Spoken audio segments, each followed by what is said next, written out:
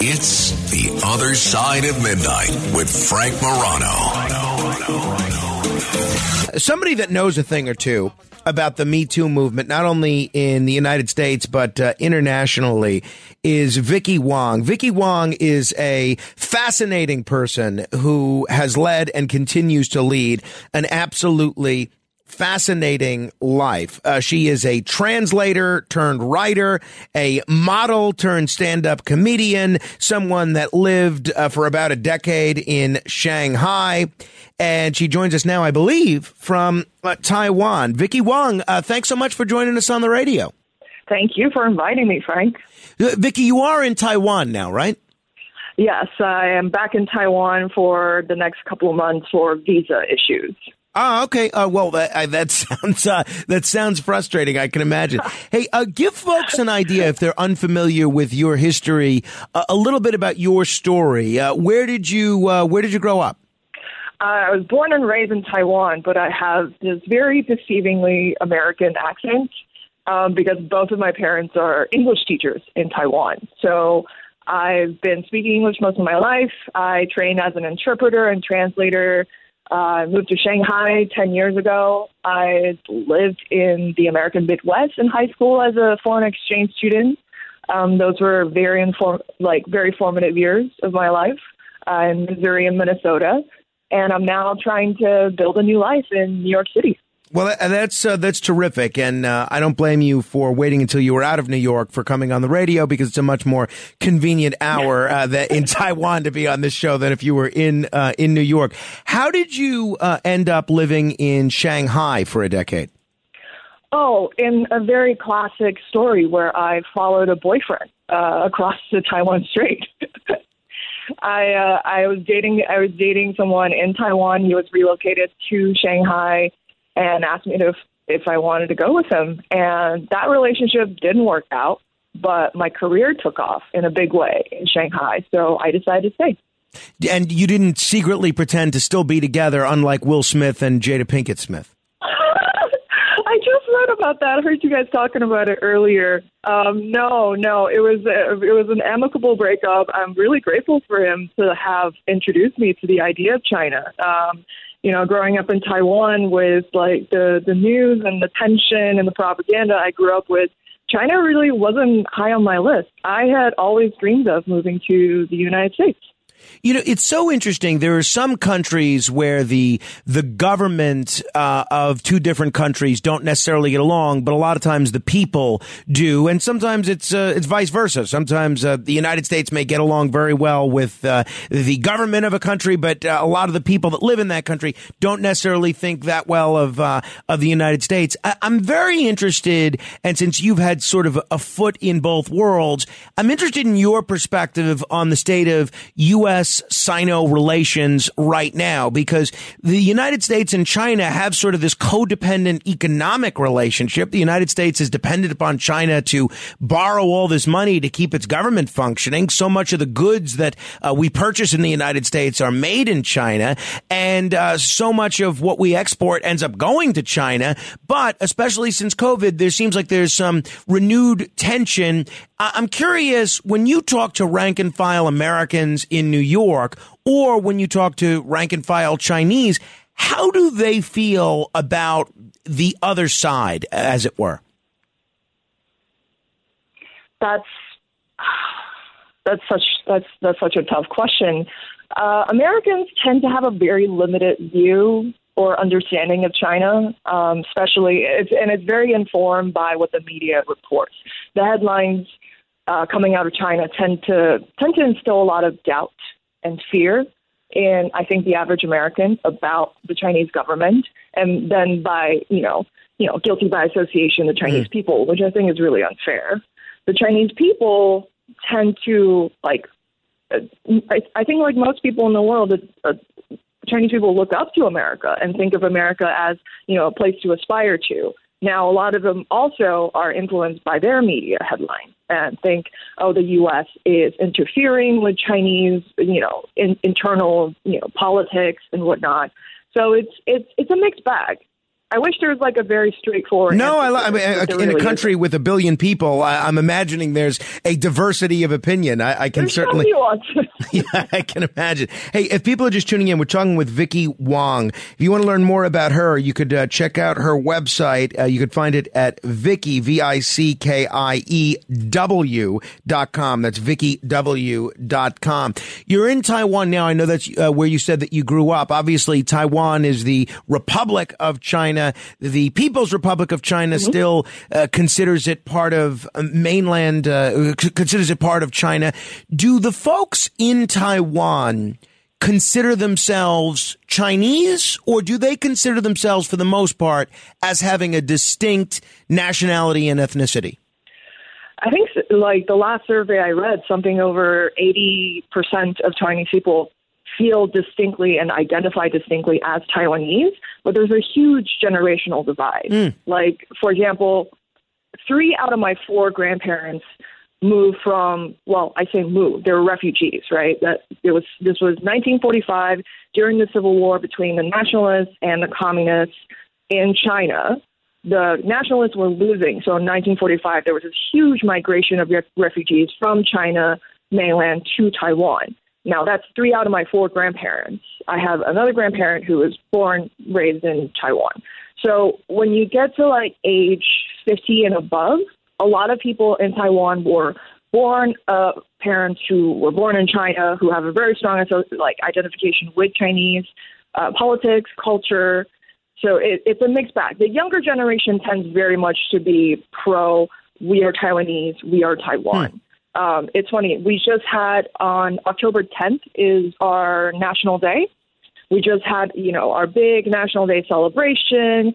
And because this year we changed it from Republic of China National Day to Taiwan National Day, there was a big brouhaha. Oh, really?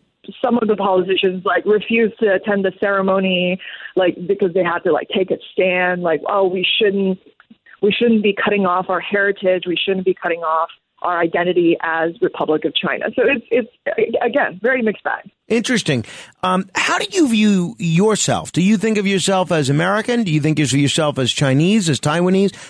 What do you think of, how do you identify? I am Taiwanese through and through. Although I do recognize that when I exist in the world, I am very much Asian American passing. People interact with me because I have a strong American accent. People interact with me as if I were born in the U.S., which, that comes with its own set of privileges and challenges. But I feel Taiwanese. We're talking with Vicki Wang, comedian and very just an all-around interesting personality. She's in Taipei right now. How did you get into comedy, Vicki? That's actually... so I was in Shanghai, had been for several years, and I loved going to stand-up comedy shows. But a lot of the performers were white male expatriates who were based in Shanghai, and a lot of the jokes seemed to be about dating crazy Chinese girls. Wait, just so folks understand, you would go to stand-up shows in Shanghai, in China, and the people that would be performing would be American? A lot of them Americans, some Brits, some Australians, some Irish. It's a very Shanghai used to be a very, very international city, and I love that about it. But yeah, I would be going to a comedy show in China, and the men on stage would be shitting on Chinese women. Just be careful with your profanity in either language. I'm tired of it. Yeah, understood. So you think if any of these guys can be doing comedy, then you certainly can. Well, I figured if they're going to talk about crazy Chinese girls, one of the crazy Asian girls should be able to put up a rebuttal. And is that the source material for a lot of what's in your act? You dating these crazy boyfriends of yours? Very much so. Yeah, one challenge of doing stand-up comedy in Shanghai, obviously, is because there's very strong censorship. You can't talk about the 3 T's. There's no material about Taiwan, Tibet, or Tiananmen Square, and anything else politically colored. which is, for a lot of American comedians, very much their wheelhouse. We have to take from like daily observations. So I did a ton of material on intercultural dating, online dating specifically. How different is your act when you perform in the United States versus when you perform in China? Oh, very different. Yeah, it was actually, it's been a learning process, actually. I think of it as like, I just had, like, there was like a muscle that atrophied when it comes to talking about like Taiwanese identity, when talking about, or even like making jokes about China. I didn't do any of that for 4 or 5 years in Shanghai. So now that I'm in New York, I have this newfound freedom, but I kind of have to like rebuild that muscle. Like I had to like rehab it. Handling legal matters is stressful. So, let the law offices of Frank Bruno Jr. provide you with the insightful counsel you deserve. The law offices of Frank Bruno Jr. has successfully handled thousands of cases for 25 plus years. They focus on elder law and estate planning, but are equipped to navigate you through all stages of family law and divorce to real estate law and probate. The law offices of Frank Bruno. Call 718-418-5000 or visit them at frankbrunolaw.com. That's frankbrunolaw.com. Frank Bruno. He's your numero uno. Right. For instance, if you're on radio and you're used to not being able to use profanity, and then you start doing a podcast where you could say the F word as much as you want, you may not start saying it 20 times per hour right away. Right. Like it's not an adjustment that happens overnight. And also, like, now that I'm in New York City, there's a whole different set of social constraints, right? Like, when I first moved to New York City, one thing that I have to adjust to is that now people often introduce themselves with their gender pronouns. Now, I am still an English as a second language English speaker. So gender pronouns is one of those things that as a native Chinese speaker, we often mess up on. So I have to like tread very carefully once someone has like declared the pronouns to me, I have to adhere to that. But, it's many different adjustments. Sure. Well, if it makes it's definitely a lot more fun. Yeah, I can imagine. I can imagine. If it makes you feel any better, as a native English speaker, I mess up the gender pronouns, especially the plural and the they aspect of it frequently. So I don't think that's unique to those that are native Chinese speakers. You mentioned, Vicki, it's tricky. Yeah, it certainly is. You mentioned the national celebrations taking place this week. Taiwan's been in the news a great deal, and there's been some posturing from mainland China that they've been more aggressive militarily, and there's been a lot of discussion internationally that there might be some attempt of some sort of military invasion of Taiwan by China. This is something that's talked about in America. I imagine it's talked about even more in Taiwan. Do people in Taiwan, the rank and file Taiwanese person, do they feel afraid of something like that happening? That's the funny thing, is that I have that conversation way more with Americans than I do with Taiwanese people. Because for Taiwanese people, you have to understand, the Civil War technically never ended. There was no amnesty. Like we never actually ended the war. So these, military drills that happen in our waters, that has been happening for as long as I've been alive. Mm-hmm. Mm-hmm. Like I've been doing, ever since I was in elementary school, I was doing air raid drills. Like in some ways, we've always been prepared for this, and we've always been under threat. It wasn't until Nancy Pelosi came for a quick visit that it kind of escalated to global knowledge. But it's something that we've been living with for a long time. So it sounds like the answer is no. It's not as if people, when you go to the store or the town square, people are panicked over the possibility of a Chinese invasion. Yeah, I would say there are few, like percentage-wise, there are fewer Taiwanese people who are doomsday preppers than there are doomsday preppers in America. Got it. Hey, I caught, and I think this is how you first came on my radar screen. I caught an op-ed that you wrote in the New York Times all about the Me Too movement in Taiwan. Tell us about that. A lot of attention's been paid to the Me Too movement in America, and it's sort of led to a reevaluation of how men and women interact in the workplace and in Hollywood and in regular courtship. How has the Me Too movement unfolded in Taiwan? Yeah, it's interesting because Taiwan, there were so many headlines leading up to me writing that article. There were so many headlines about how Taiwan was late to the party somehow, like, 4 years after the Me Too movement started in the United States, da-da-da-da-da. And for me, it was very much like, oh, no, not every country has to have, social movement on America's agenda.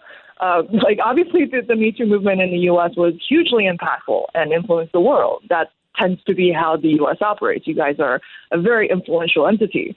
But Taiwan didn't really come to, yes, please be proud of that, seriously. But yeah, Taiwan didn't really come to terms with our own gendered issues until there was this Netflix show, Taiwanese Netflix show called Wavemakers that very, very authentically portrayed Taiwanese political campaigns and workplace culture. So in the show, two women have this discussion about how the more junior employee was complaining to her supervisor saying that she had been harassed at work. And her supervisor said, let's not let this go this time because this is how you die. If you let everything go bit by bit, you die over time. And that just really resonated with a ton of Taiwanese women. And then, so one woman who was working for the Democratic Progressive Party, which is the ruling party in Taiwan at the moment, she came forward and said she had been harassed on the job and reported to the head of the women's issues department and was rebuffed, which, was disheartening. Mm-hmm. But that she posted her story on Facebook, and that opened the floodgate. Women from all walks of life came forward with their stories. Accuse people in academia, in entertainment, in politics, in business, in social activism. A ton of cases came out. And that was, we needed our own, media representation before we saw that, right? Hollywood starlets being harassed was definitely symbolic for a lot of people. But for Taiwanese people, seeing that in a Taiwanese context, I think was what really made us feel like we have, it gave us a vocabulary to talk about what was happening in our day-to-day lives. Interesting. I can tell you as a Taiwanese woman who grew up in Taiwan, I was very much trained to expect sexual harassment daily. I'm used to being leered at on the subway. I had classmates who would flip my skirt because we were uniform and they're very gender coded. I just grew up expecting it, and also expecting no one to come to your aid and no one to hold the guys accountable. So this is a huge shift for us. It's absolutely a step in the right direction. Well, it certainly sounds like a positive. Vicki Wang, I very much appreciate the time. Hey, are you performing in the U.S. or in New York anytime soon that people should be aware of? Not just yet. Once I have my visa sorted out and I come back to the U.S., I'll have dates and gigs lined up. Great. But for now, I'm in Taiwan, enjoying the food, eating my mother's feelings and just chilling. Wonderful. Well, have a great trip, and maybe we'll chat again since you're in a convenient time zone for us. Yeah, thank you. Great right. talking to you. Vicki Wang, if you want to comment on any portion of our conversation, you can give me a call, 800-848-9222, 800-848-9222, and you can check out her website, vickyw.com. This is The Other Side of Midnight. Straight ahead.